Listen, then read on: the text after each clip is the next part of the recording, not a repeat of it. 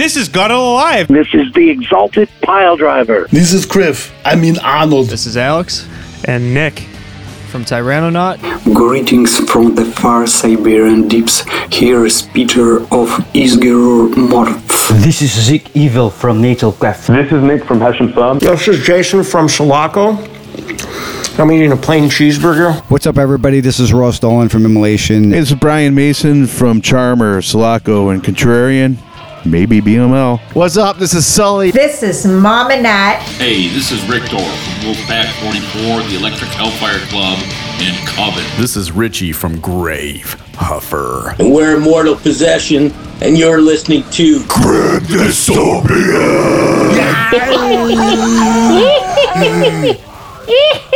You know what it is? All right, it's episode 232. It is.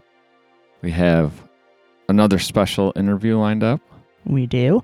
A backstory on this. In July, there was a conversation had, I think, by me and Thor Schaefer. The band Abstract was mentioned, and I thought Abstract would be a great band to play on our Grandma's Pantry segment. Mm-hmm. I did some searching online, could not find anything anywhere. Thor fortunately had a couple songs of theirs off of the Watchmen Studio compilation. We played, I think it was on the July 10th episode, we played an Abstract song. People were like, oh shit, I remember this band. Yeah.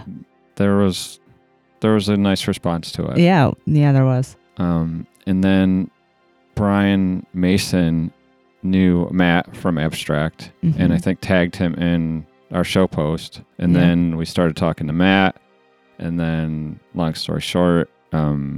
well, there was something else that happened in there, too. What's that? So Scott had said, oh, you have unreleased tracks? Like, put that shit on the interwebs. Oh, yeah. And I chimed in and was like, or... yeah. We can do a release. Yeah. And that just got the ball rolling. Yep. So their unreleased demo became our first release. Yes. And we're going to talk to them about that today. Mm-hmm. We have George and Matt on from Abstract, and Brian Mason was kind enough to co-host. Yeah. So let's play a song off of the unreleased demo and then go into our talk with them. Here is Reflection.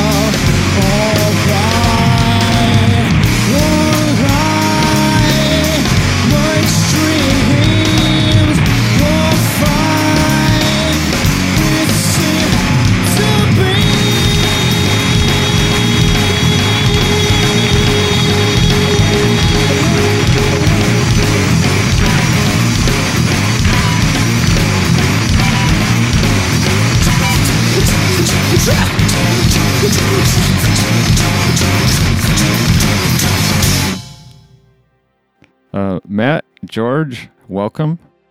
How's it going? Good to be here. Thanks for coming. And Brian, welcome back.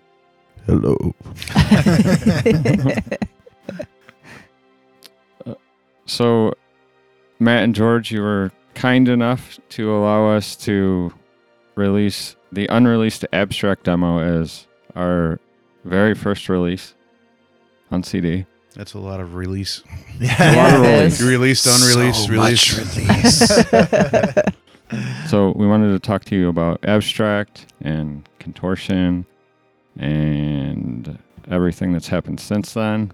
There's a lot of stuff. Yeah. A lot of history. Definitely a long time ago.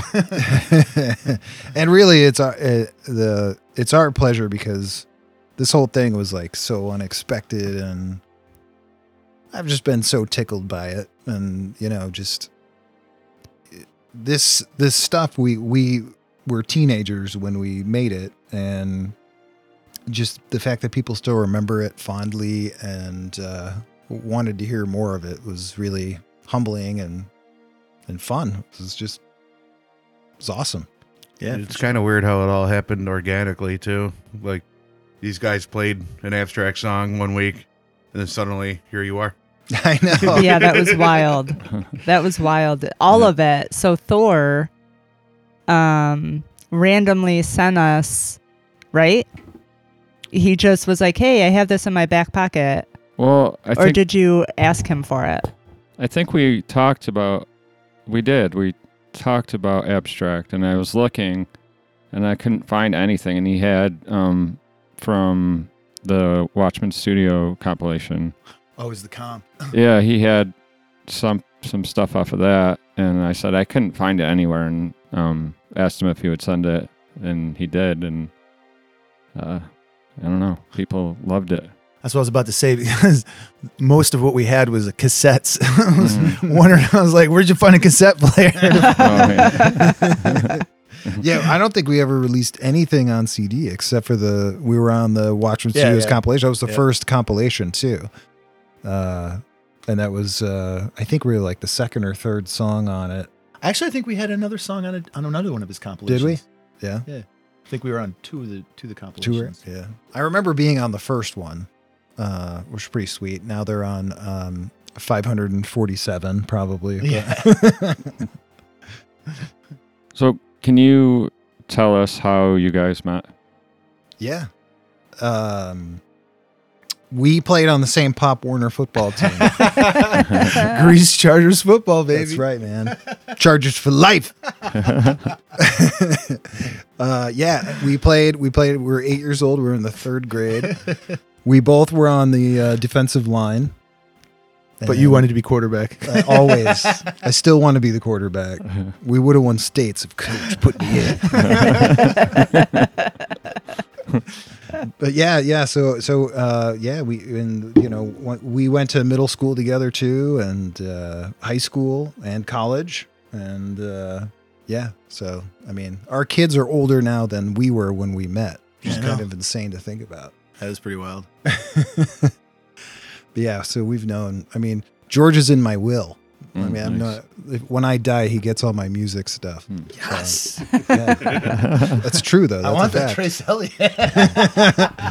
You better watch your back.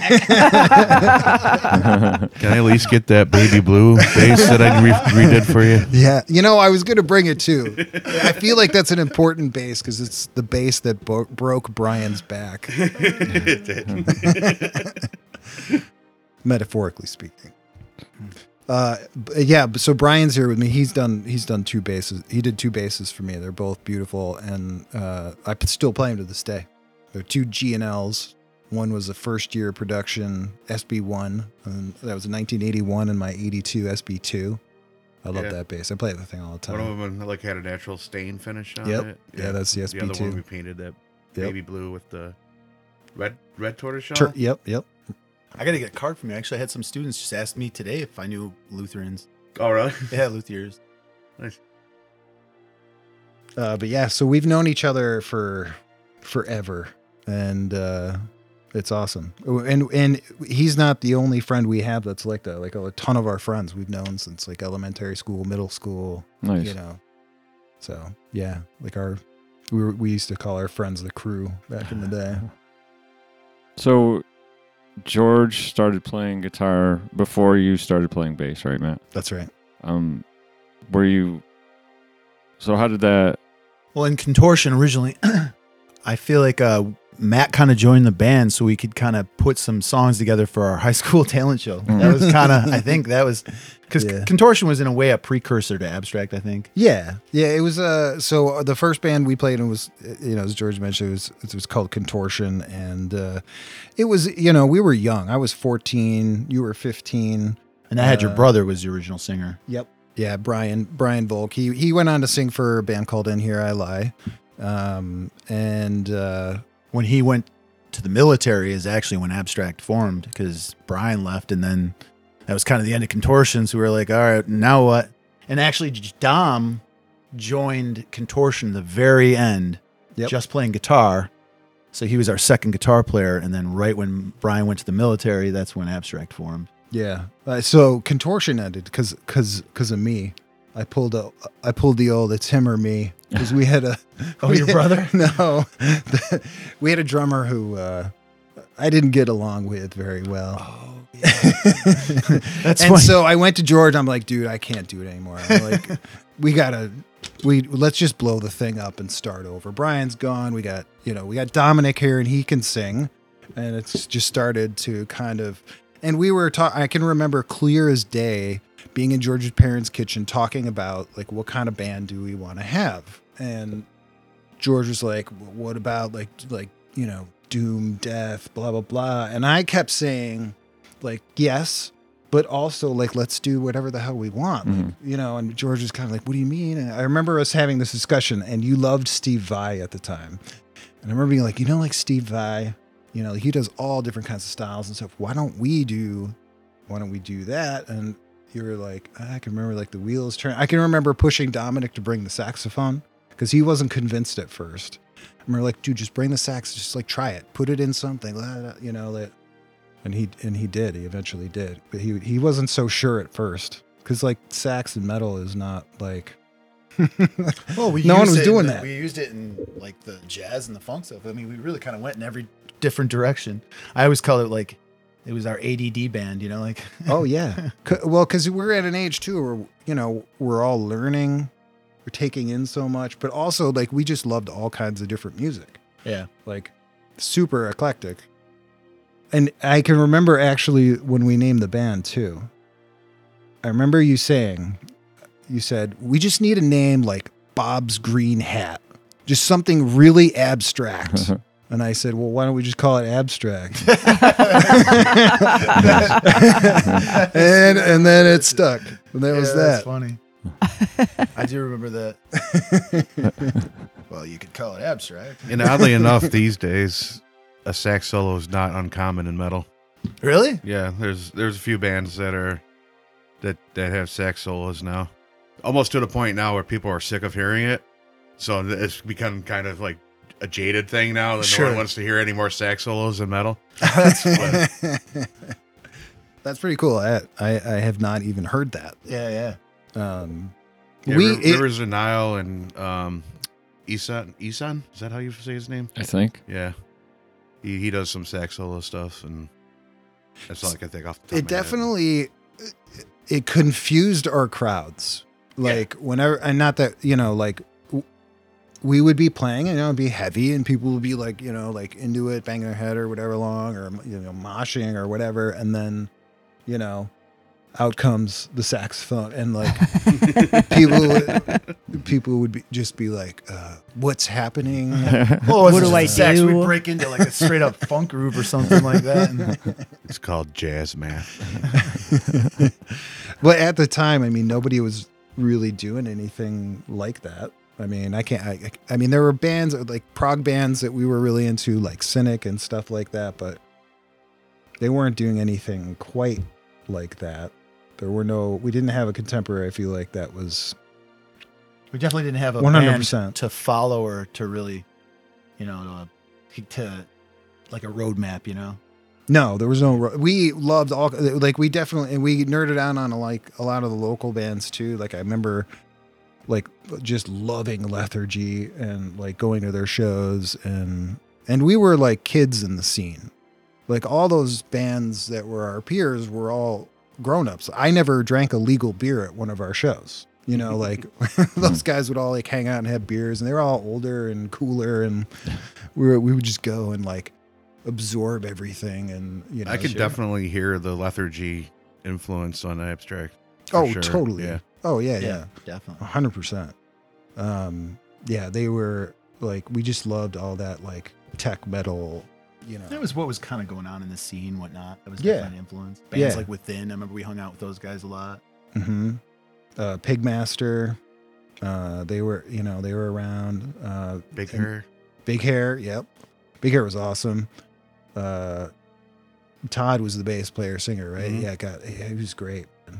That was just such a cool sound with the violin and all that. Yeah, there were definitely bands that were doing their own things.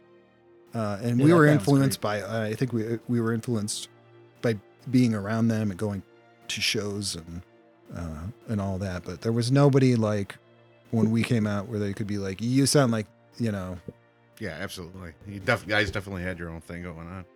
Yeah, it was fun. And it was just a cool energy. Like we had so many friends that even just used to come by, when we rehearsed constantly. I mean, we really worked our asses off at it. It was just about daily. We practiced, and it was fun. It was that time where teenagers, and it was kind of the place to be. We'd be in my basement where all our friends would hang out and just watch us rehearse and getting crazy stoned, and jamming out. There was a lot of that.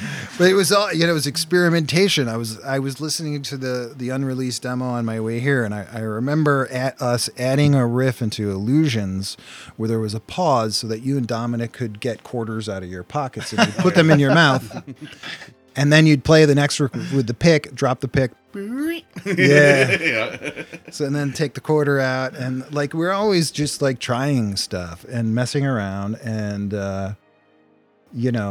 it was just super fun. It was like this explosion of experimentation and it was great. I had such a great time doing it. It was some of my fondest teenage memory. True. That was our childhood. It really was. It was like a huge chunk of our childhood. It was playing metal, doing shows, hanging with our friends, and it was a great time. Yeah. Do you guys have a favorite show? I know one of my favorite kind of shows, I guess, and it was just because the place it was literally my friend Perry's kitchen. That was we a great played show. parties. So Dude, many people talk about that. Yes. Nikki was talking to me about that the other day. Yeah, one of our, I mean, we used to have, like he was saying, our close friends. And I remember, I don't know if we did it more than once. I feel like we might have. Mhm. We used to play house parties at our friend's house, and like just playing in his kitchen was like it was like a split level. Yeah, it was like a split level, and the kitchen was raised up, and they would clear out all the furniture. So we kind of like had like a little stage there. That was a lot of fun. Yeah. I mean, there was definitely some shows that I'm sure even might have been better, but it was like just the nostalgia of the Oh yeah, like a packed house. I mean, a packed kegger house party when you're 18 years old. Yeah. Yeah. Blind Babies was really good too. That was fun. That was a lot of we fun. played Blind Babies Holiday. They gave us a really nice slot on, I think it was the Saturday night or the Friday night, and all our friends camped out with us. yeah, and that's why it was super fun. Like there was a lot of people there and all that, and it was a cool vibe. But all of our friends were there and just partying, camping, and sitting by the fire, and super fun show too. Awesome. How long would you say Contortion was active, and then how long was Abstract active? Contortion was shorter. Contortion was like what, 9th grade? I think I'm thinking in terms of like our high school school years Timeline. I think it was like 9th to like 11th, and then Abstract kind of picked up towards the end, wasn't it? Yeah, something like that. Yeah, it was like they were pretty equal, maybe. Like Yeah, Abstract- maybe like 2 and 2. Yeah, I think so. Abstract was actually, I think Abstract was shorter. now Was I it? think yeah, because Contortion was like 9, 10, 11. Abstract. Let's was think like, about this. Dom was 15, and he did it until he went to Berkeley. Yes, that's right. That's when. So that was like 3 years. Yep. So Abstract was like 3. I think Contortion was like 2. Yeah, maybe maybe what Abstract was, or Contortion was 9, 10. Abstract kind of Yeah. was toward- Yep. Yeah, so it's about 2 and 3, I'd say. And did you guys did you play in bands at school, jazz band or anything like that? I did. I played with Dominic in jazz band. Yeah, and then when I went to Odyssey, I played played in in Odyssey jazz as well. band. Yeah, with a really great saxophone player, Terrence Bruce. He's a local guy. He's been around. He's just been a rock in the jazz scene for a super duper long time. Super nice guy too. So, Matt, I heard that you may have played drums in a punk band. yes. So I always had side projects when I was in Contortion and Abstract. So I had a punk band that I played drums in called the Offbeats, ironically. And then I had another one. It was like kind of like half joke band. It was called Female Dog. And that was during Abstract. And that was like, let's just write just as heavy grooves as we can. Mm-hmm. And then I kept jamming with those guys. And then when Abstract ended, I was like, okay, well, maybe I should make this like a real band. And we renamed it, and we started writing. And we started using some of the stuff I had written during Abstract. And then some of that stuff that I wrote in Abstract ended up being like in The Legacy. Oh yeah, that's right. Yeah, which was my funk band in my 20s. It was a great band. I brought a track for you. Yeah. So, yeah, I mean, it made me think, though, what would have happened to Abstract if we had kept going. So Abstract ended because Dominic went to college. He got accepted to Berkeley School of Music, and it was kind of sad for me. I mean, I was happy for him, but we tried to keep it going, if you remember. We added a new drummer, we added a saxophone player, and I think we changed the name and we kept tried kind of a similar vibe. Yeah, It just kind of fell apart. Yeah, it just didn't have the same energy. We add in more people, and the energy. Dom was such a core kind of. He really was the core of the band. Yeah. He was. I think I mentioned it. 15 when we first started, and he played guitar, sang, saxophone. He also wrote a ton with you. Yeah. George and Dom I would say wrote the majority, and I contributed. One of the songs on the unreleased EP was mostly mine, but you guys were definitely like the core writers for sure. And yeah, Dominic just incredible talent, and I mean, just totally great energy on stage, and it was just great to play with. What was I talking about though? What would have happened if we had kept going? What do you think? Do you think we would? Because I remember at the end we were doing. Do you remember like Diaz for Dorian? Mm-hmm. I still play that once in a while, but it's a great bass line. George wrote, and like that was just a straight jazz tune, and I remember us discussing, like, if we keep writing stuff like this, should we have a metal set and play metal shows, and then have a jazz set and play? Oh, that's cool. Elsewhere. I remember us having that discussion. I'm curious where we would have gone. Yeah, I mean, I think with that band, I don't think we really ever tried to keep it super structured or have rules, or it's just whatever the hell comes out is what we play. Yeah, we were never like, we are this kind of band, or this is our image, or we should wear this on stage, or we never had, it was never like that. Well, I think that was the part of, being that young and not really knowing what we're supposed to do and just having fun, It's kind of the beauty of that. It really was. Fun, I think, was the bottom line. It was. Before you're old enough to really know better and be like, okay, we need to, have a theme and try to get this type of following, and and that's sort of a gift to. Not that that's not the right thing you should be doing, but a lot of times that's the shit that kills bands. Yeah. Oh, yeah. That's the part that's not any fun. Right. Let's talk about that stuff. Or they were too worried about the spontaneity of the songwriting goes, because they're too worried about how people are going to react to the song. No longer writing for yourselves, you're writing for other people. Yep. Yeah. And it's important to kind of keep that in check sometimes. It's interesting. I've played in bands where you start to build a following, and when you play a lot live and you're writing less, you can start to see how your writing follows like what your audience kind of responds to. So I kind of see how sometimes bands fall down that kind of rabbit hole of writing for the audience versus writing for yourself, just because the more you're playing, you're watching the responses. Yeah, definitely. It's like, but it's hard, You have to find that balance. Yeah, for sure. Yeah, it's kind of, and also I think there's a gift to being young and not being necessarily aware of or being fearful of making something bad. You're just making. Sure. You're just caught in a moment. You're young. You're having fun, and you don't really worry about whether this idea is going to work or not, or whatever. You're just going forward. Like, I feel like I butchered a lot of the songs by taking everything I learned in my guitar lesson and just forcing it into a song. Oh, totally. I feel bad for these guys. I do that. I mean, I learn a new lick, it gets thrown into a contrarian song immediately. Exactly.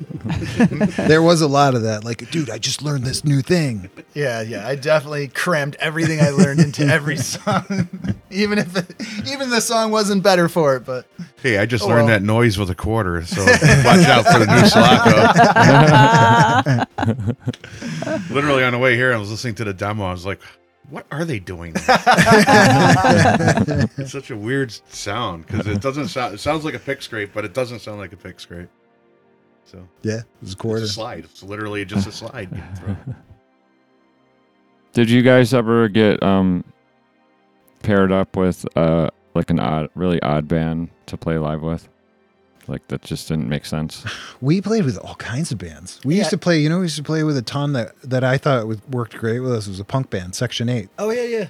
They worked great with us. I think that was kind of one of the things, is like, there wasn't really necessarily bands that completely did make sense. So it was, I think we got paired with all kinds of different bands. I think there was probably bands that helped us more, so that made more sense as far as our crowds, probably more people that would probably dig both bands.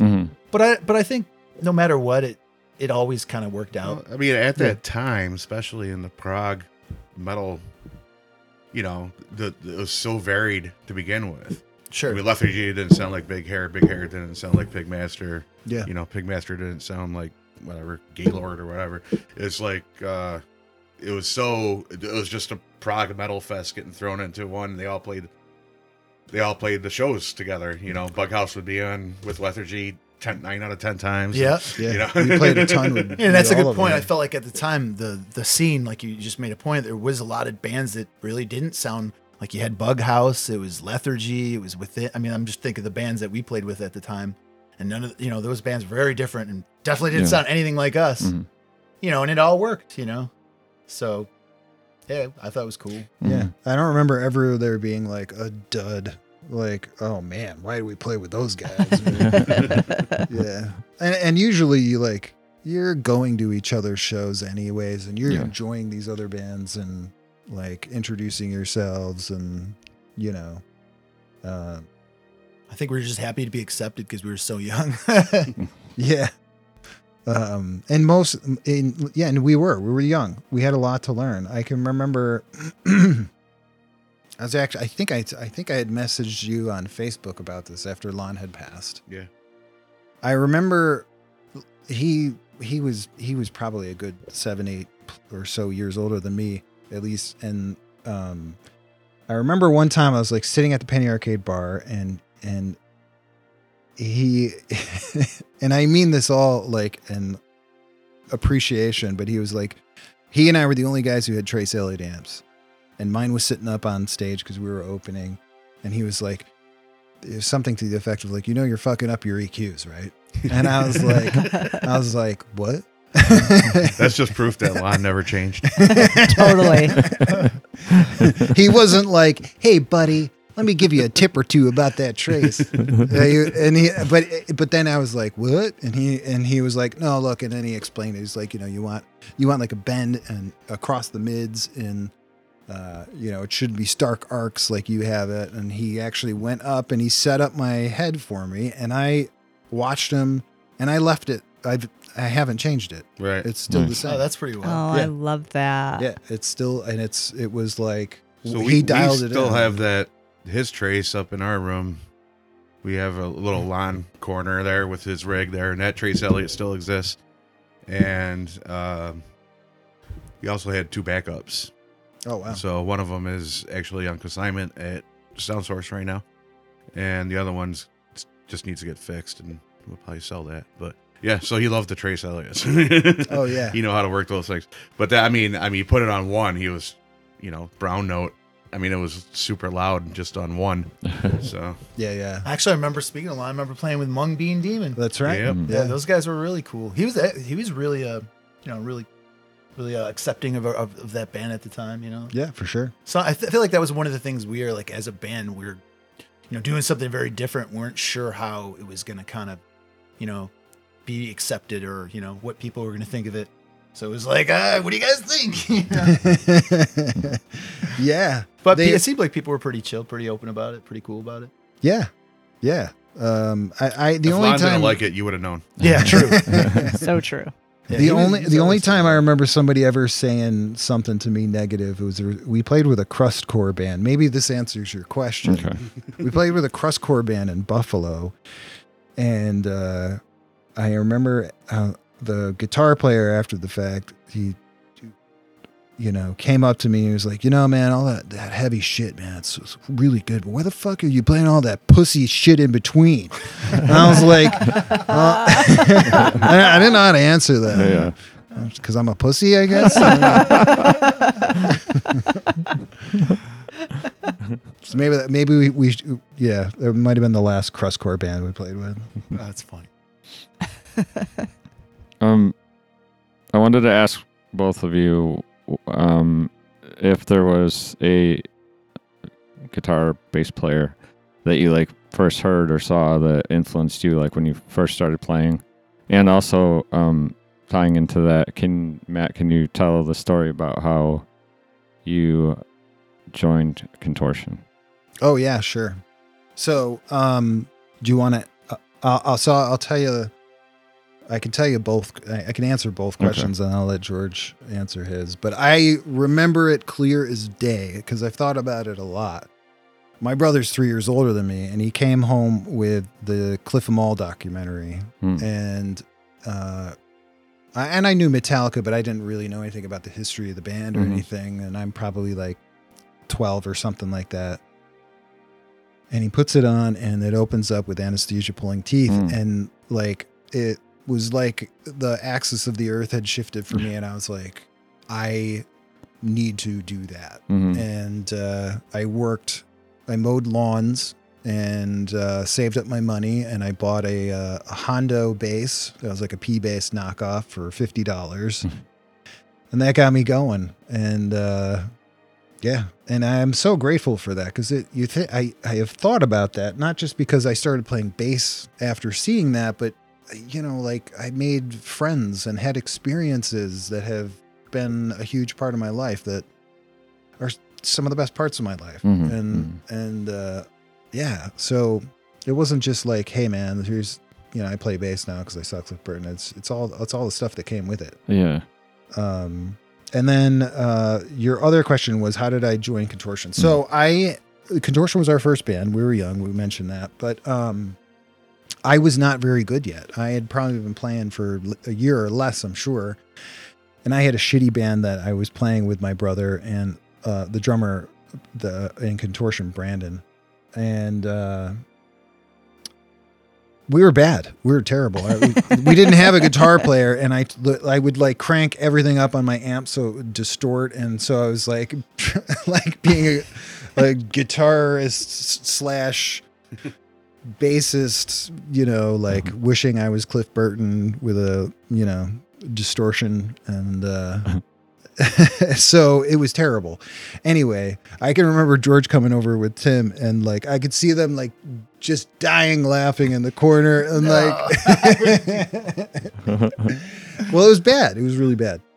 And I mean, it wasn't like the worst thing ever, but it was just like maybe one tick above the worst thing ever. And second worst thing. So it was the second worst thing. That was actually the name of the band. It was the second worst thing ever. And so anyways, but George, I don't remember how it happened, but George ended up asking Brandon and Brian to come play with him, and they didn't have a bass player. And I was definitely not first on the list, but they were going to play the high school talent show, and they needed somebody, and they had 2 songs. They had Anti-Sanctimony off the first demo. Oh, we did Slayer, Seasons in the Abyss. Seasons in the Abyss by Slayer.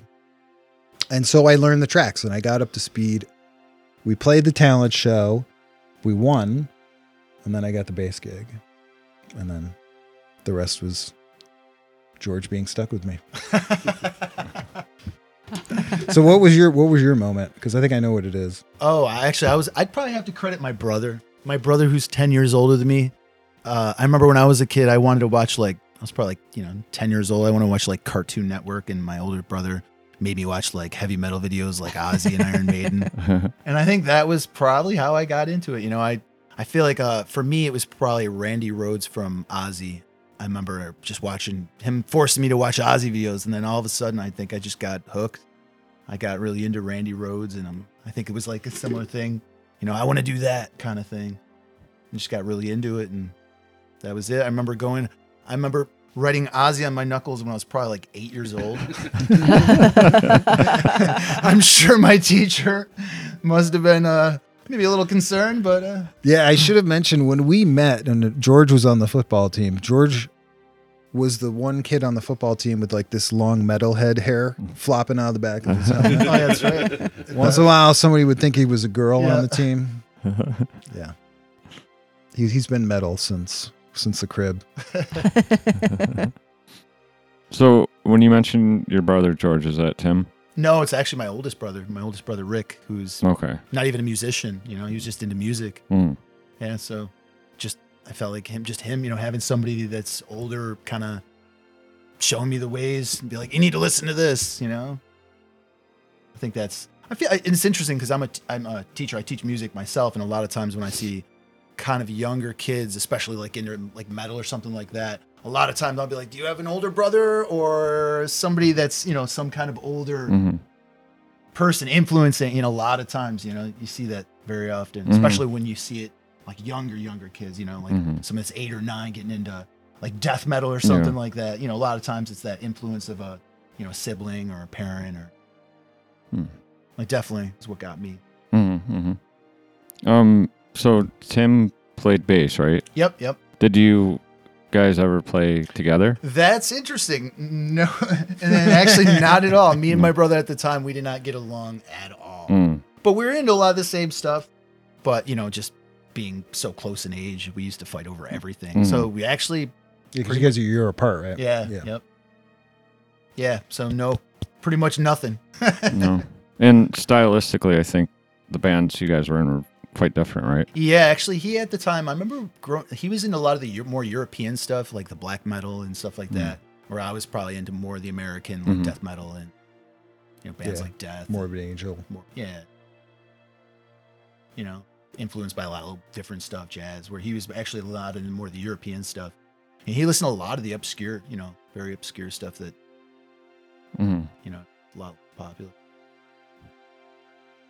So is, not to skip ahead, but is there going to be any new Abstract material? You never know. I sure hope so. I have a lot of ideas. I have like metal into bluegrass. I have, I'm not even kidding. Like on the cigar box guitar with the slide, I've got this lick coming out of like a metal. See bluegrass bands playing like Iron Maiden. It's kind of cool. Yeah, I got ideas. I'd love it. I think that's feasible. I'll say that. I got ideas though. That's more likely than a live show, correct? Yes. Yeah. I live show. I don't know. I can't see it happening, but I'm hopeful we can get together and write. It's a lot easier now with home recording. George has a home studio, and so do I. And, I think we could get it done for sure, especially with all like the amp modeling and like everything. Because like George doesn't have a half stack kicking around anymore. So sold the Mesa Boogie. Yeah, don't have that anymore. That was a cool amp. Was a cool amp. I think it was bassier than my Trace. It probably weighed 3 times as much. God, I can remember lugging that thing upstairs. Oh yeah. Oh my God. Had to bug my friends. Hey, somebody want to help me with this? What was that one? I had what a was styled steel road case. Yes. What was that one place? I'm sure you played it too. It had an up and a down, and it was kind of gothy. Oh, Vertex. Vertex. Carrying it up those Vertex stairs. Oh my God, that thing was like a nightmare. Hated that thing. I had like the nice tidy Trace cabs. Separate cabs, yeah. Separate cabs, the 210 and the 15, and it was like way lighter, and I can actually carry that stuff myself. But even I have a combo now too, so yeah. Nice. Do you think it would be how would it sound, do you think? Compared to the old stuff. Metal into bluegrass. No, that's just one lick. Probably just like Abstract. I have no idea what it would sound like. Yeah. It would be. I would hope it would be an explosion of whatever. Yeah, I don't know. It would definitely have funk. It would definitely have groove. It would definitely have groove, like groove metal licks. I think it would have a lot. I think it would be Abstract. I don't think any of it. I don't think we would get back together and you'd be like, what band is this? Uh-huh. If I was like, dude, it's new Abstract, you'd be like, I feel like you'd know it. And it wouldn't totally shock you. How did you guys meet Brian? Well, at birth. You're talking about my brother? Oh, no, you're talking about this Brian. That's Brian. I just met him today, so. So, did you used to play in Mungbean? No. Which bands did you play in back then? So. Oh, here we go. This is your scroll. This requires your metal backstory. So I like to think I officially met Matt when I worked on his first base, or the first base I worked. But no, there was a time when I lived in Florida from 92 to 94. And when I came back to Rochester, it was Korn. Yep. Like just a bunch of new metal stuff. And that in Florida, that wasn't even down there yet. Like it was still death metal and thrash. All my friends were in new metal bands. I didn't know about this whole scene with Lethargy and Pigmaster. And I didn't know about any of this stuff when I moved back from Florida. So I'm like, I guess I have to play new metal now. So here I am suffering, and we have to find a bass player. Matt comes up to this one thing, and by then I had already heard of Abstract. I've heard of Lethargy. I've heard of, and but I didn't know you personally. And you watch this practice, and you're just like, well, you're not very interesting, or something like that, or you don't really do. I'm like, I know you, and you're like, well, I used to be in this band called Abstract. I'm like, dude, I'm like in my head, I'm like, literally, I'm like, dude, can I come with you? It wasn't that much longer after that I joined Within. Oh, nice. Yeah. So okay. So we definitely played shows with those guys. Yeah. After or before I was in the band for sure. But yeah. So it was straight. The first time I met Matt was Matt being completely honest and basically agreeing with what I already knew in my head. I'm like, here I am doing you know. And yeah, so I was eager once I found out, because it took me a couple years to one of my best friends in high school is Steve Nedwetsky, and he was the original guitar player in Lethargy. Oh, that's right. He played at Buried Beneath too. Yeah, I remember him coming to my house. And I moved back from Florida. He's like, I was in this band called Lethargy. I just stopped being in it. I was like, cool. You know, I just assumed it was going to be another one of those new metal bands. And then I happened to see Lethargy by accident. They were opening for somebody at Water Street. I was like, oh shit. And that just opened up a whole new world for me in this city. Oh yeah. But they were phenomenal. Yeah. I mean, like they were. I saw them as many times as I could. Ryan from Bughouse was one of my best friends in high school too. I was hanging out with him. Like we would go over to a friend's house and play guitar and stuff like that. And again, I'm at Water Street and I see him playing guitar up on stage. I'm like, dude, you didn't even tell me you were in a band. I'm like, we've been hanging out for the past 2 months, dude. And yeah, so but Matt and I, when I started working on guitars, I don't know how you got my name or anything, but yeah, it was just like one of those things, like word of mouth kind of thing. Yeah, probably. like, hey, I'm looking for, hey, you know anybody who could refinish this guitar or whatever? Yeah. Oh, yeah, try this guy. Yeah. Yeah, so we worked together on a couple of refinishes, and then we've always just kind of sporadically chatted here and there. Yeah, usually I'm harassing about like how to do something. Yeah, building a guitar. And he's always graciously responded. So absolutely. Thank you. It's because it's never harassment. I enjoy helping people. Wait, so go back to the story where I told you sucked. You didn't say we suck. You just like, it's kind of, you know, boring or something like, you know, we're talking almost 25, 30 years ago. So. That's so bold. But, dude, the other guys in my band were like, that guy was a dick. And I'm like, I agree with him. Well, was kind of a dick probably. And I was like, I really want to go do whatever he's doing. I didn't tell that to them, but I was just like, I really wanted out of that situation. That actual band, we basically reconstructed a whole band, and it ended up being like somewhere between new metal and proggy kind of stuff, but it still never got quite to where I wanted it. So I tried my best with that band, and then the whole Chris and Fred were in Hate Machine at the time. Yeah, I knew those guys. And they were wanting to do something more interesting for them again too. So we started Within back up, and I joined. Yeah, I don't think I've ever. I don't know if you ever. I think you know this, but so it was like 3 months before Hate Machine got their deal, and they had offered me the bass gig. And I remember, do you remember this? I feel like it sounds familiar. Yeah. And I was going to take it. I was in college at the time.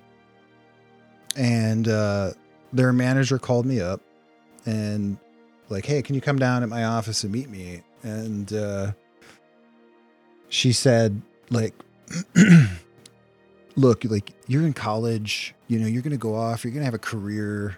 Like, these guys, they're in a van, they're eating out of soup cans, you know, they're crashing on whoever's couch. Like, you sure that's what you want? I mean, like, you really got, you know, and like, and I was like, I thought I wanted that, but now it doesn't sound so good. That's kind of like that. She Like, talked no, you out of no it. thanks. She did. She talked me out of it. And I mean, I graciously, I told them no, but the next semester I changed my major from music to communications. And that was that. And then I became a writer. But, yeah, it was weird though, how like the thing you wanted the most became, I was like, maybe I want a 401k. Right. Yeah. Absolutely. Yeah. But And whatever. it turned out for the best because nothing happened with Hate Machine / OmniBlank, really. Yeah, I mean, it still would have been fun. I mean, I'm sure Yeah, I would it have would had have a been a great blast. time playing Yeah. with those guys. They had some fun stuff, and it wasn't my wheelhouse per se, but Right. like it was like I still had fun going down to their jam space and playing with them and stuff. And I remember just fucking around, like playing Primus and Al Yeah. was like hopping. We Oh, were yeah, playing yeah. like Jerry was a race car driver. And Al was like, oh, and hopping in. And I had fun playing with those guys. They were cool dudes. Yeah, they were. Scotty was another one of my good friends. He went to Eastridge when I went to West Irondequoit, but Scotty Maynard and I were always like, that's the guitar player from Eastridge, that's good. I'm the guitar player from West Irondequoit, that's good. And then we'd all get to, there would be a couple times where we had this one drummer, and then like Scotty and I would be there at the same time, and we just shredded off for it. Nice. And Scotty could shred. Don't let Hate Machine fool you. Scotty was a good guitar player. Oh yeah, for sure. Yeah. No, I remember. He had a cool. I liked his writing style. Mm-hmm. That's what I remember most about him. Well, it's funny because I worked with Scotty for a bit, and I know we're going off on a tangent here, but he's like, the first Hate Machine stuff I literally just ripped off Machine Head riffs. He's like, they're just Machine Head riffs, drop down tune. Like, well, at least you're honest about it. The thing I liked about them is they had like a great energy on stage. Oh yeah, they really brought it. They were literally one of the best in the region at what they did, for sure. Yeah, for sure. So, you mentioned the Matt or George. You two and Dominic all went to college for music, right? At least started for music. Yep. Was there, after you guys finished school, was there any talk about getting the band back together or anything like that? No, I don't remember us ever being. I mean, like I would have done it, but funny as it is, I think Dom's brother was probably the biggest proponent for trying to get the band back together more than anybody. Well, I mean, like, in my opinion, you guys were like, I think by the time 20s, you guys were like legitimate musicians. Like you guys were you were seasoned professionals in your craft. You were focused on jazz and blues and funk and excelling at it. And I think that's where you guys put your energy. For me, changing my major also made music just a fun thing for me. Mm-hmm. And that was very freeing because I didn't have to be the best. There was no pressure to write the greatest song. I can just have fun and still really enjoy it. And so for me, music has always been that. So I still make music. I have a project out. It's called The Desmonds with a Z. Mm-hmm. I think I shared it with you. I remember Brian got that. Mm-hmm. And it's like a pop folk jazz blues kind of a thing. And so I could have, just like a root down funk band and stuff like it, like at the Legacy. And Greg, the drummer from Abstract, played in the Legacy with me. So it was music has always been a part of me, and it didn't have to be the focus because I had I had a great job. I've always had a great job. I'm a writer. I'm a copywriter. I've had really great luck in being a writer, and I'm lucky to do something I love, and I still get to make music. Can you? I wanted to. You told me about. So the Desmonds is really good, very different from Abstract. Yes, really good stuff. It's like songwritery kind of stuff. Yeah. Can you tell people how you recorded the drums? Because that seemed crazy to me. So I don't have like a large mixing board, and I have limited mics. I think I have 4 drum mics, a bass drum mic, and some tom cymbal mics.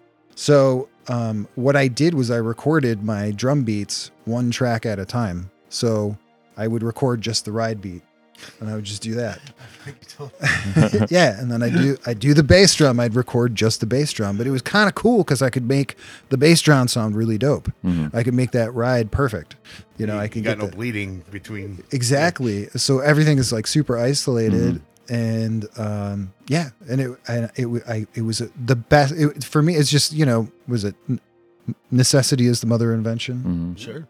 So that's what it was. I didn't have, I don't have a full huge mixing board. I think my mixing board's got like, I don't even think I had the mixing board when I recorded those drums. So I was just single mic into each one and do it that way. Get the brushes out, do the ride. And then it also allowed me to do more intricate things too. I could do like a very syncopated, like ride rhythm that I couldn't do on my own if I were playing the kit, as it were. And same with the snare, I could do like extra, like little Philly things that I could not pull off if I were just playing it. And all that stuff was recorded at my home or kitchen table or, wherever I could get a good sound. And I do, I usually go direct through my trace head as well for the bass. And I have a handful of mics, nothing crazy, but that's a great thing about technology now. That's what, we're talking about the abstract recording. That's why I think that's probably the most feasible thing is because we could probably pull it off. You use what you got. Yep. Yeah, I produced one of my bands, Audio Influx, and I started off with a 2-track interface that I did a couple of the tracks on the drums. Basically just had 2 mics and that's what you got. Yep. You got to make it work. Is that band current, George? Audio Influx? No, that it's been kind of a hiatus. We used to do like a show a year for the last couple of years, but definitely band not playing anymore. Do you have a current band? I was working on an album with my band, The Elementals, but even that band's still kind of not even really performing or anything. But we're still trying to finish this one record that we were working on. That's probably the most current original project that I've been doing. And hopefully we finish that record within any point at this point. But not currently, not really, just kind of working on my own stuff, just solo stuff. I guess it's a good time to announce George and I's bluegrass metal band. Coming out soon. So we mentioned that the 3 of you went to school for music. I think, is George the only one that made a career out of music? Probably. Yeah, because Dominic went back to school for psychology. Yep. Yeah, you're the only one, I think, full-time musician. Yeah. Greg was always like a mechanic. He always worked as a mechanic and stuff. I'm not sure if he's still doing that now, but he was never full-time. He was like me. Yeah, I'm running a music school, basically actually teaching people how to play rock bands. I'm doing a thing. I do like ensembles, like a 10-week course where basically I'm teaching people how to play in a band, and there's a performance in the end. Nice. Yeah, it's fun. What's it called? It's just Miller School Music, and I'll do like these separate groups where I'll get like 2 guitar players, a bass player, and they'll pick 5 or 6 songs. And then I'll do usually the performances at Boulder Coffee, and it's a lot of fun. Actually, I get to direct the band from the drums, so I get to play drums. So That's fun for me. Nice. I hate asking this question, but how did you survive through like the COVID stuff? Actually, funny enough, I learned how to teach on Skype. I was doing a lot of Skype lessons. Wow. Cool. I mean, I definitely hurt. You know, I took a hit like everybody, but you know, got through it, and I definitely have the benefit of that. Like, I never taught before that.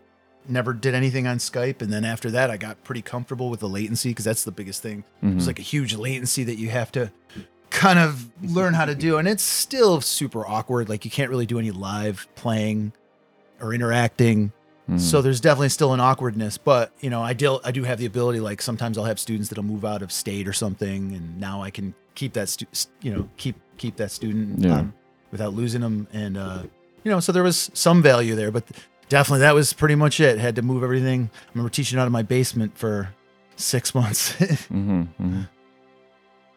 which, you know, wasn't so bad at first. Definitely got old after a little bit, though.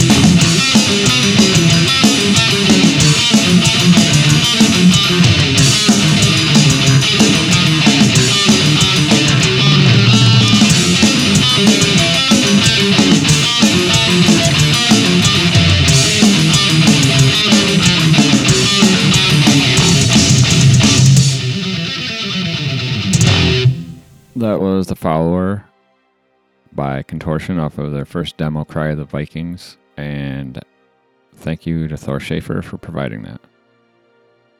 Matt, what was your first concert? Megadeth.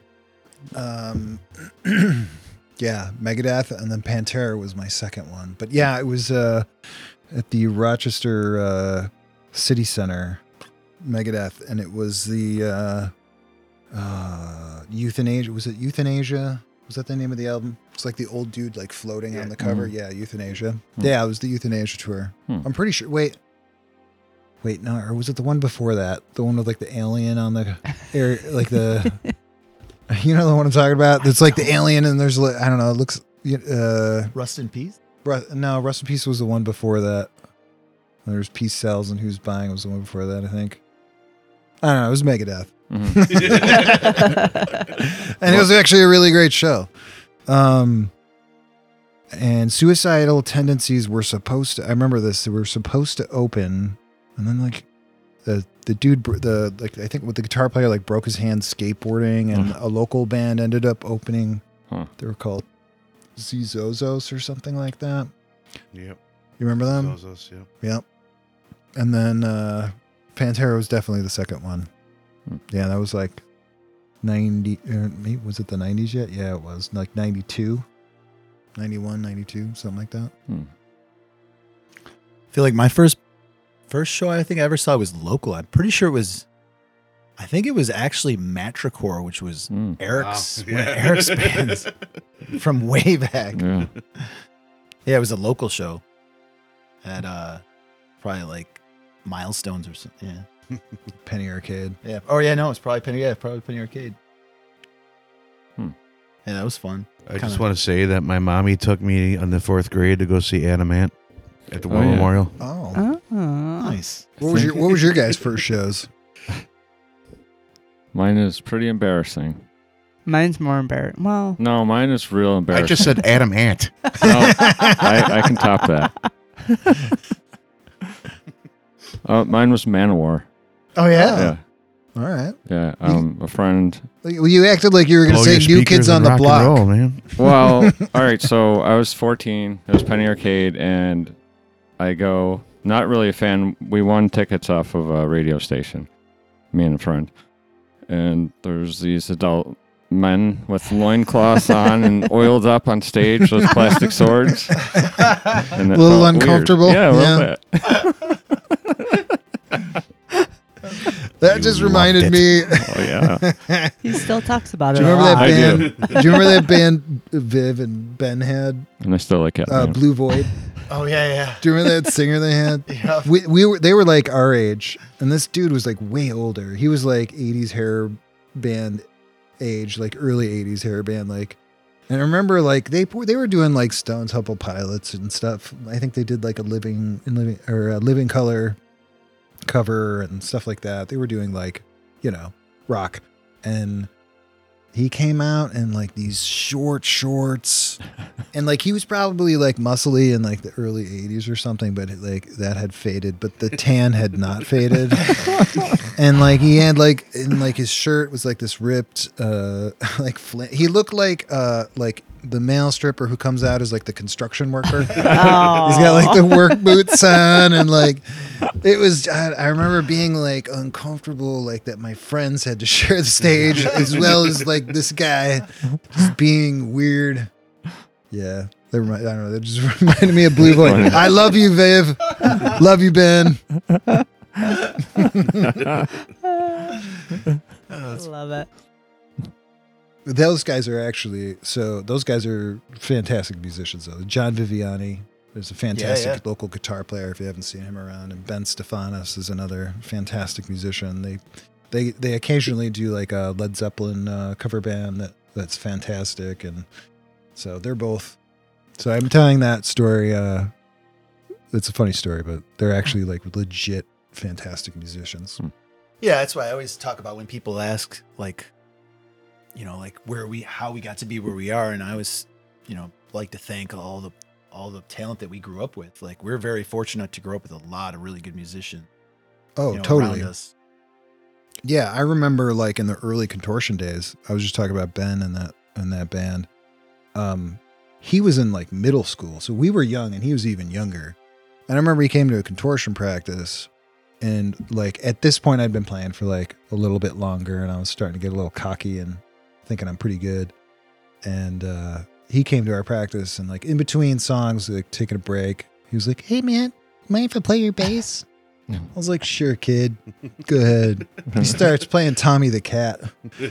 I'm like, everybody's like, "What?" But I ended up learning. He was younger than me, and I ended up learning so much from Ben. Yep. Like we grew up with John and Ben and Nick, and there's so much talent. Yeah, they play. So So Nick was another one. Played piano, and Viv, who we already talked about. They played in a great band called Filthy Funk that was around here for a long time. And their singer. What was Danielle Ponder. Yeah, Danielle she's Ponder was her blown up. singer. She's huge. She's a national act now. Yeah. Wow. So Her album's fantastic. Yeah. yeah. So like we grew up around A lot of really, really talented musicians. Which, like in your high Rochester's school. full of them. Yeah. Yeah, really. It's amazing. Yeah, we were around a lot. And you know, iron sharpens iron too. You know, like you're around your friends who are pushing you, and maybe you're pushing them, and you know, and Abstract was a little bit like that too, because I was always like a step or two behind you guys, and but it pushed me, you know. It was great. Yeah. Were you going to say something, Brian? No, I was just going to say that El Dottore pushed me because he was the guy in the Ultimatum days. He was the guy that you know, he knew how to play anything on guitar as fast as anybody could possibly play it. So you have to keep up with Al. That was the whole thing. You know, you're a kid, competition, everything's competitive. Yeah, sure. How fast can you do this part? Well, I mean, there's like what's the old saying, the old joke is, how many guitar players does it take to screw in a light bulb? Like 1 to do it and 3 to say they could do it faster. Oh, yeah. If each of you had to pick just one of your instruments as your favorite instrument, what would that be? Oh, it's bass. It's always been bass. No, I mean like which one specifically? Oh, you mean like that I own? Yeah, because you... Your baby. What's your baby? Do you still have my PV? No, I sold it. You fucker. I said I had first rights to buy it. Anyways, George, I had sold that bass I had in Abstract. You're cut out of the will. Yeah, for real. Out of the will. Fucking hell. You didn't really want that bass. No, if I wanted it, would have been only for sentimental value. Yeah. That bass wasn't that great. Yeah. I have Not your jazz? I love the jazz. It's like, what's your favorite kid? You know? It's easy for me. I'd say my Guild Starfire all day long. That's my baby. Yeah. Well, with like my basses, it's always like, which is the one for the job, you know? Yeah. I have a 72 P bass build that I did with Brian's help along the way. It's a Warmoth parts, and I freaking love it. I play. That's my main bass. The P bass, I think, is if you have to pick one bass, it's the P bass. It's just it's a monster in the studio. Its tone is really hard to beat. It plays great. It sounds good live. It's reliable. It's a beast. It weighs a metric ton. Yeah, I think my P bass, but my jazz bass is right there too. It's I guess that would be my favorite. It's a great bass. And then I love my upright too. But yeah, the P bass, I guess if I'm picking one. How about you, Brian? I think contractually I have to say my LTDs.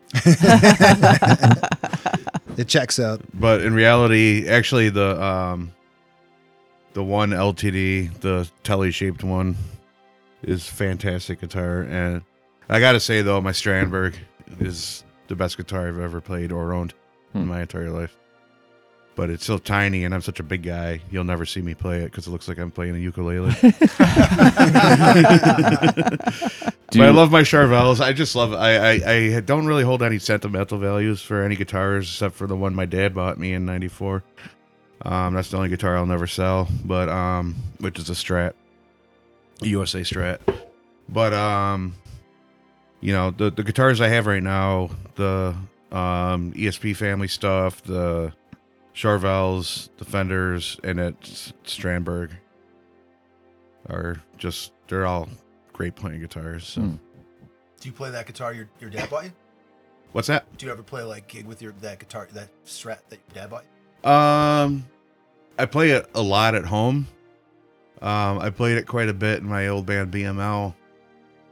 I sort of retired it from live use at this point. I mean, it still plays great. I mean, I could certainly, but I have other guitars that I could bring out.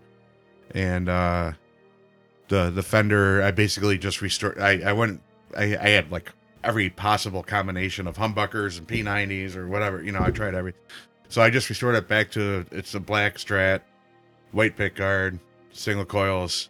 Just restored it back to that kind of deal. So yeah, and yeah, so it's just going to stay that way. And I don't really have any bands that require that right now. But nothing beats that position 4 in a Strat. The middle and neck pickup together. I love that. I like it too. Yeah, I love Strats. Love it. Yeah. I only have a G&L guitar and an acoustic. I actually hate playing guitar.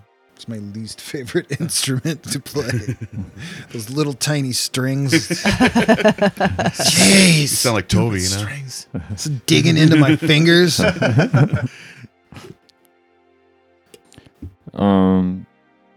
Would you guys like to open the box of nonsense questions? Yeah, let's do it.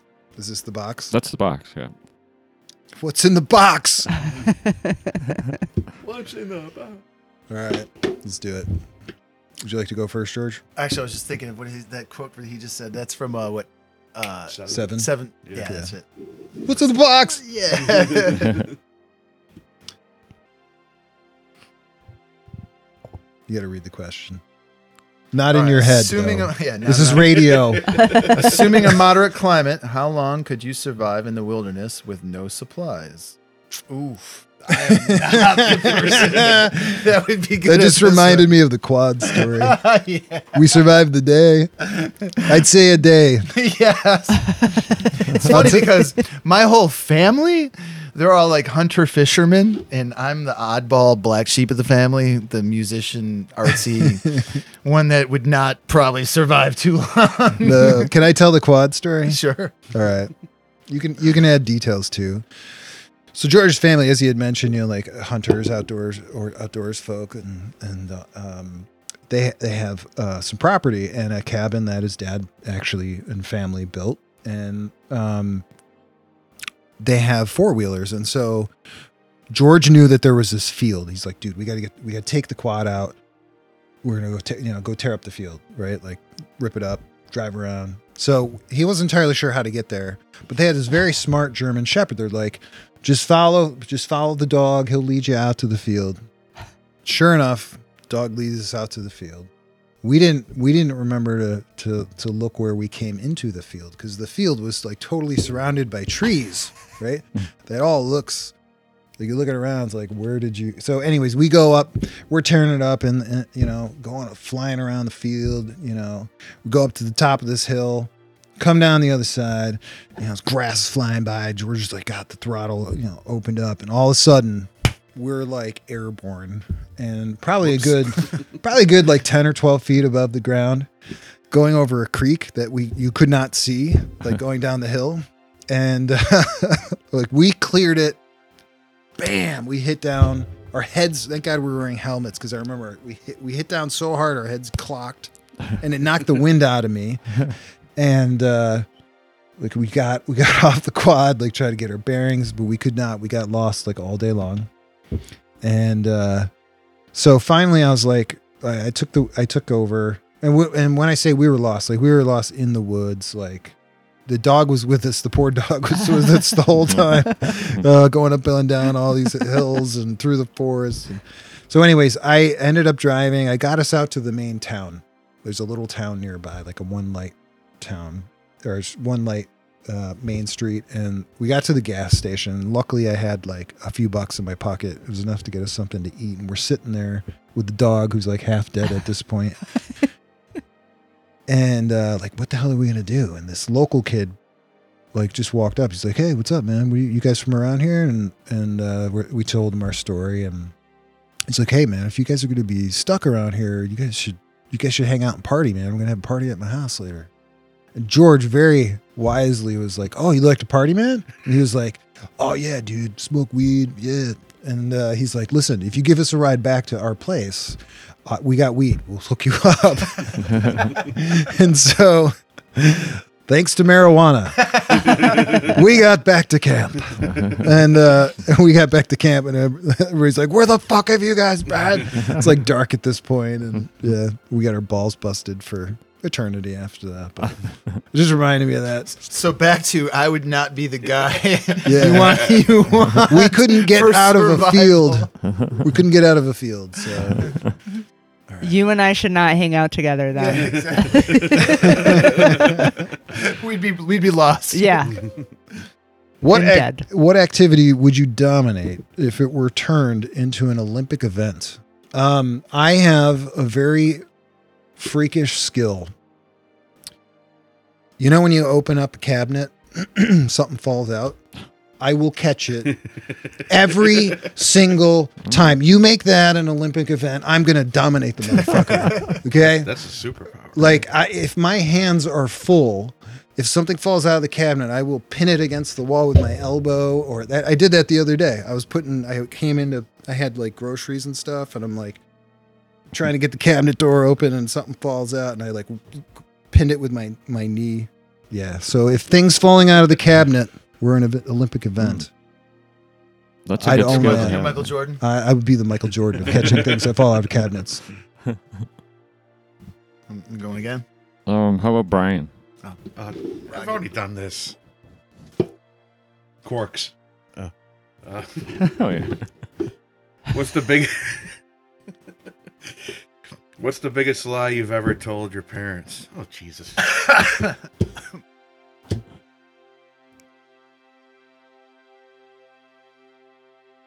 I feel like you're not a liar. Next. Yeah. I was actually a really good kid. That means you can't reveal what it is. Yeah. I got a blank piece of paper. I just want to let you know that. Good job, Jen. Right. Which came first, the universe or time? Oh, that's a deep one. Not really. The universe had to come first. Oh, Time is a concept that can't happen without the universe existing. Well, there you go. Do you guys want to do one? No. All right, fine. Don't. We like watching you. God, see how you treat your guests. All right.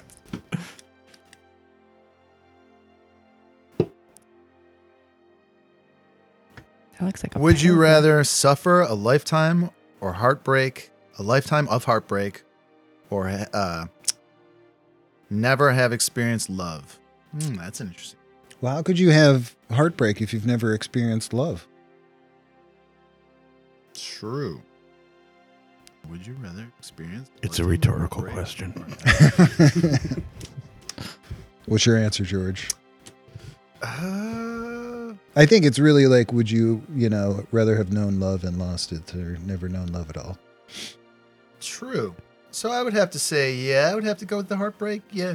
I think there's incredible value in heartbreak. Yeah. Some of the best You lessons learn. I've had in life have been from heartbreak. Yeah, but it's a lifetime of heartbreak. Yeah. Yeah, I would have to go with the heartbreak. To never experience love, especially at this point, you don't want to go back, right? Yeah.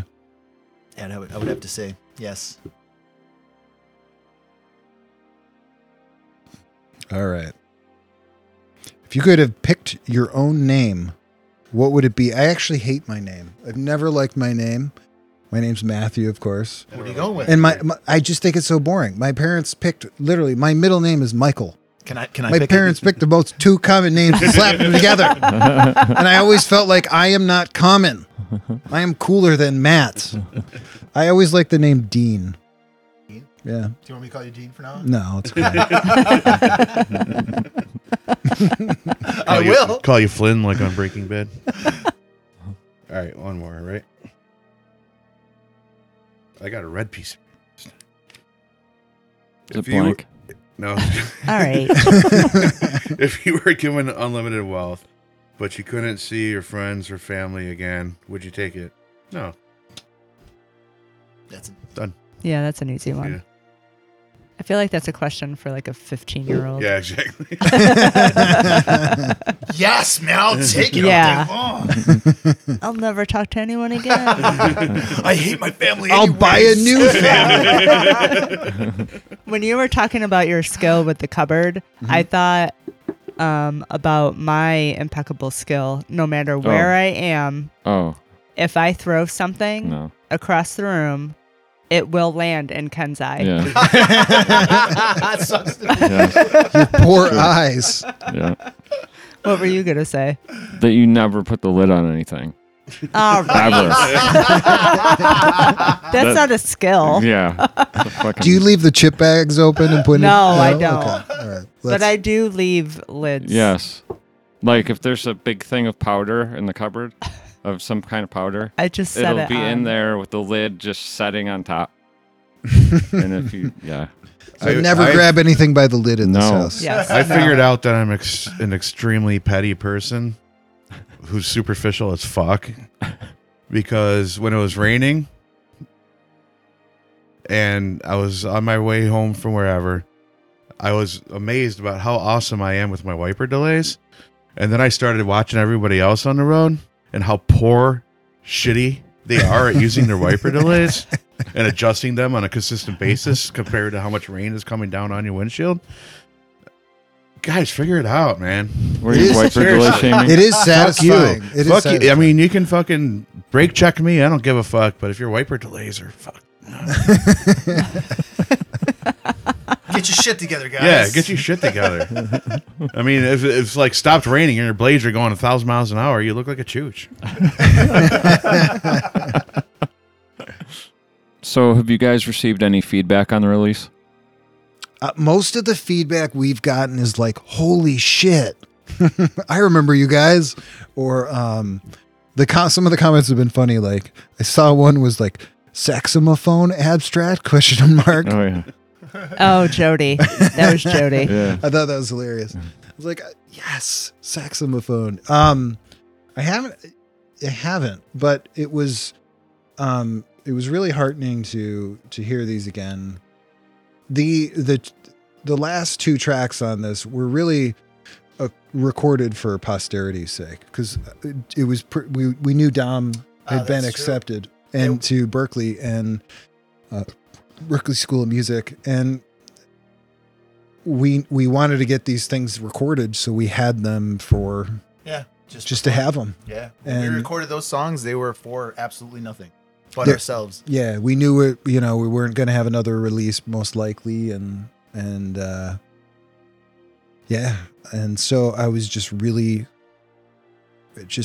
pleased to be able to put them out and to have people hear them, and most people haven't. I mean, the only ones that really had them were us. Yeah. You know, like I'm sure I played it for somebody at some point, but you know, not. It was just for us. The cool part is, I mean, with Abstract is that you guys are very much in today's world. You fall under the if you know, you know kind of category. Yeah. Like you don't like anytime somebody mentioned Abstract, they're like, oh yeah, Abstract. Where, you know, so you guys are always kind of like in the pocket, but kind of like hidden a little bit. Yeah, sure. And, you know, I mean, I went probably a decade without thinking about Abstract. And then me too. I see you and I'm like, oh shit, Abstract. Yeah. And, I mean, to Jody's point, holy shit, that band, you know, Saxophone.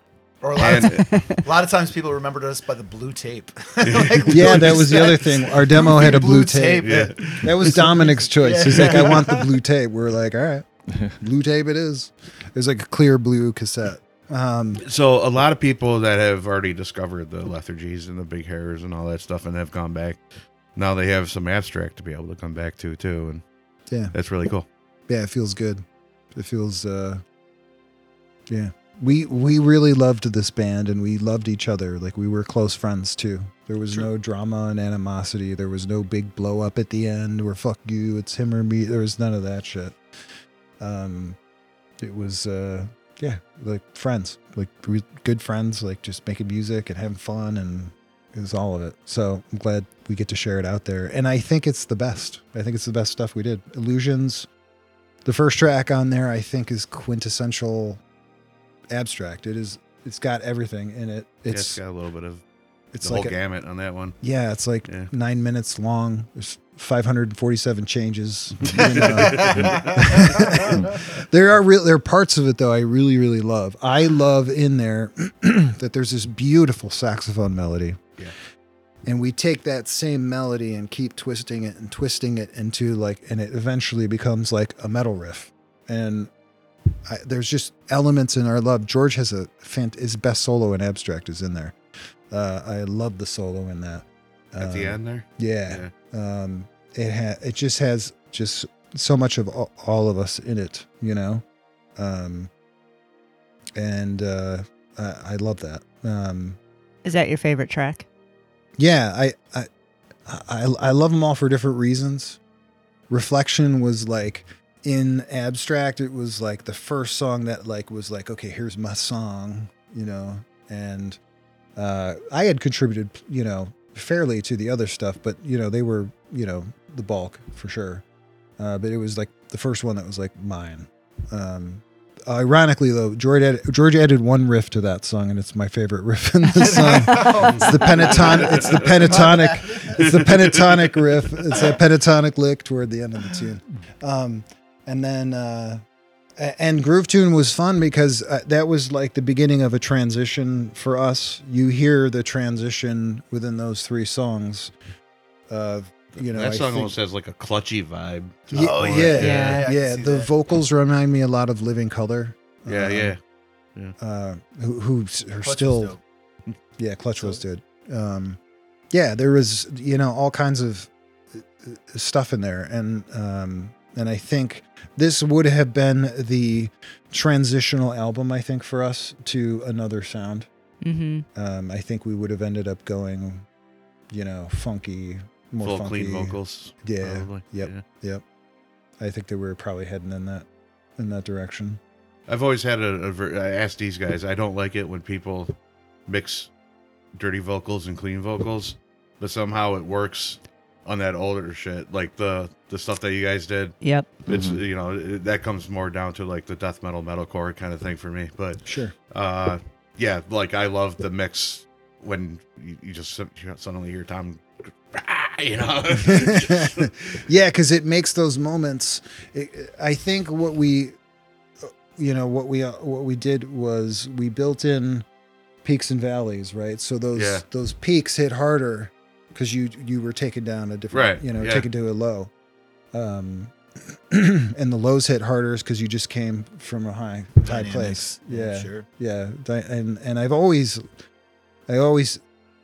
have loved the play of dynamics in music, in all, you know, in any style, you know, but I think the dynamics in Abstract were what made those things hit and made it work.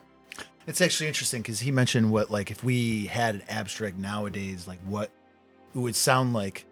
And I think if I did say, I mean, I think we would probably incorporate the style, a lot of the same styles, but we'd probably have a cleaner way of the songwriting as far as forcing. Yeah. I think in the songwriting element, you know, like, I've definitely, like, you know, studied music a lot more, and I feel like as a songwriter, you know, we've all gotten better, and you know, I think we probably weren't the most skilled songwriters as far as kind of forcing ideas, like. But you could hear in this one versus the first EP. First EP was just all those ideas pinging around, you know, and it made it fun. It was cool. Yeah. But here, there's like a chorus. There is a chorus, you know. There's two, I think, in this, or maybe three. These songs, like, or we would have repeated themes. So, like in Reflection, it's all kind of playing on a theme. So it does riff, but it always comes back to a central theme, and in between those those choruses, that in between those central themes, there are like, it takes it to a groove that is a play on the central theme. So it was inching toward traditional songwriting, I think. Right. I don't know if we ever would have been a A-B, A-B, C, A-B, B kind of a band, but we would have, I think we would have gotten, maybe we would have gotten there. I don't know. Who knows? Yeah, I mean, it's hard to say though. I mean, the way the music, even pop music, has evolved, it's no longer the A, B, C, it's now like everything is just more about the dynamics with songs. Like you listen to a lot of these new people, these singer-songwriters that are basically doing modern alt pop. Their songs are going back to like 60s, 70s style songwriting. And sometimes it's not so linear. A lot of times it's build up. Yeah. Until it just explodes. Or sometimes it's just a nice little even thing, but it's usually something unique nowadays. So it's I was just basically saying that even like, your top 40 kind of stuff is kind of driven away from that usual AC/DC style of songwriting, or your Britney Spears, whatever, where it's just like verse, chorus, bridge, blah, blah, So, yeah, I mean, you guys were ahead of your time, basically, in that regard. It's just all dynamics now. It's more about the dynamics than it is the song structure, but they still sound like they're structured so well. You know what I mean? Yeah. Because the dynamics just hit you in the right way. I appreciate that. You had said that same thing when we had board game day over at my house here like a month ago, and you said the problem with that band was it was too ahead of its time. True. Well, the reason I definitely felt like I remember hearing kind of bands 10 years, 20 years later kind of doing similar things. It's like, oh, well, these guys sound great. Yeah, I mean, would have mixed well. Even like not far after Abstract, like maybe like 3, 4, 5 years, like Incubus came around, and their first EP, Stinky Panic, had like drums and didgeridoo, and like it did have a sax player in it, and they weren't as heavy as we were, but like hard rock, mixed with, and I think it was a little ahead of its time, maybe, but. That's why we lost our audience a lot.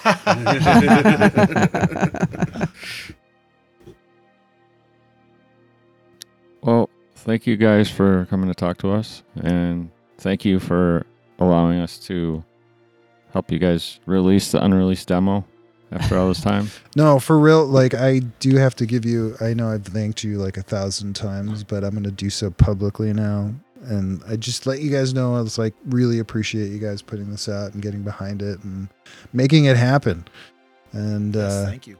For real, thank you guys very much. Really appreciate it. Now we expect more as a record label. No, I'm just kidding. I got ideas. And Brian, thank you for all your support. Yeah. Absolutely. That awesome video. Yeah. Oh, yeah. Problem. Brian made that video. Oh, cool. Thank you. Yeah. Matt and I were just like, oh, if you could just like hold up like the Abstract release and like say nice words about it. And then he comes back with like some polished nice promo. Yeah. Just imagine me holding a seat. This good. I like good. Well, no, that video is the stuff that I do every day. So, I whip that out in a couple hours, and it was fun to do it because I got to make my own little version of the little Abstract man on the cover. Yeah. And animate him into that position and everything. And it was fun little. George, have you seen the CD yet?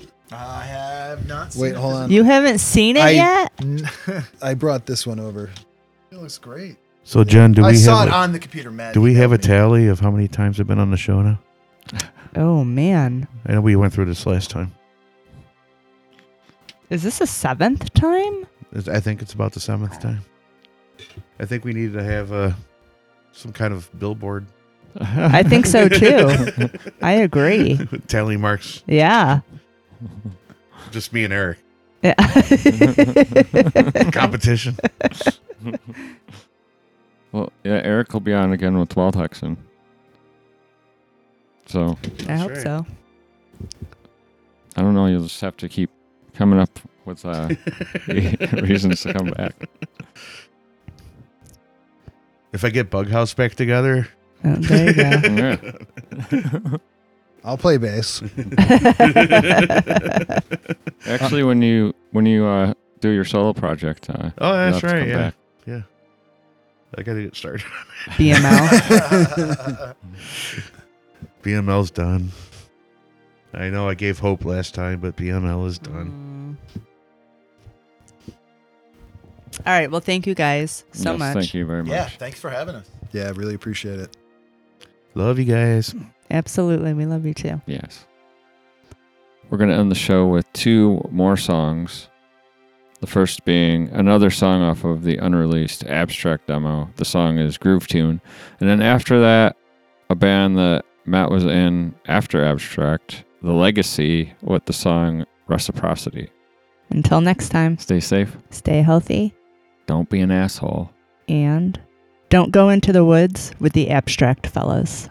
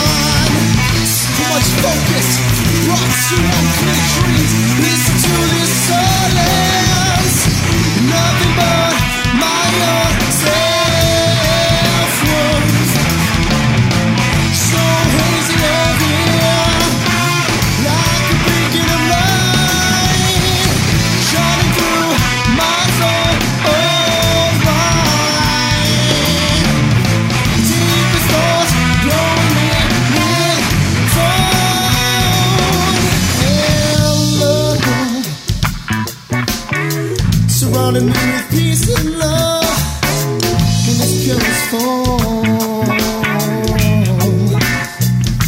Then I brought back to this reality,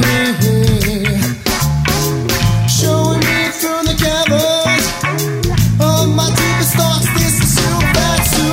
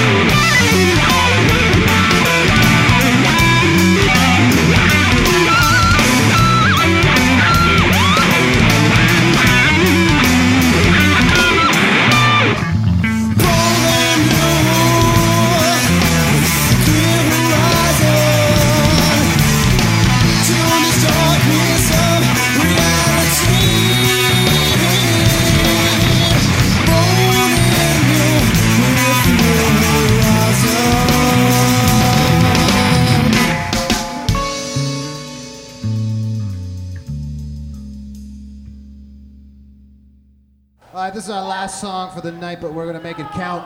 I know. It is bullshit. It's total bullshit. But we're gonna make this one count. This one's called Reciprocity.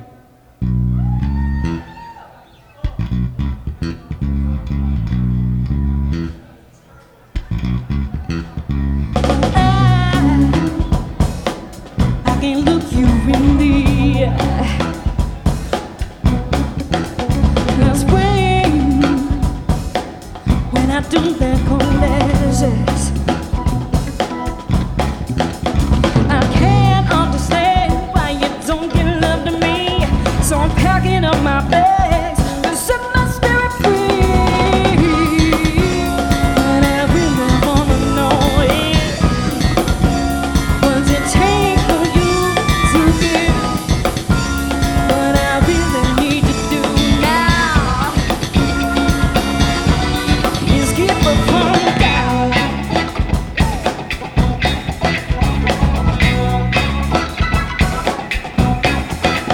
Oh, you just ain't giving it to me. I'm giving all I can, babe. I need some reciprocity. I can't open up, need something else no more. It's every time I do, you turn it so let go. But I really wanna know it. What's it take for you to give? What I really need to do now is give the fly. Get funky now.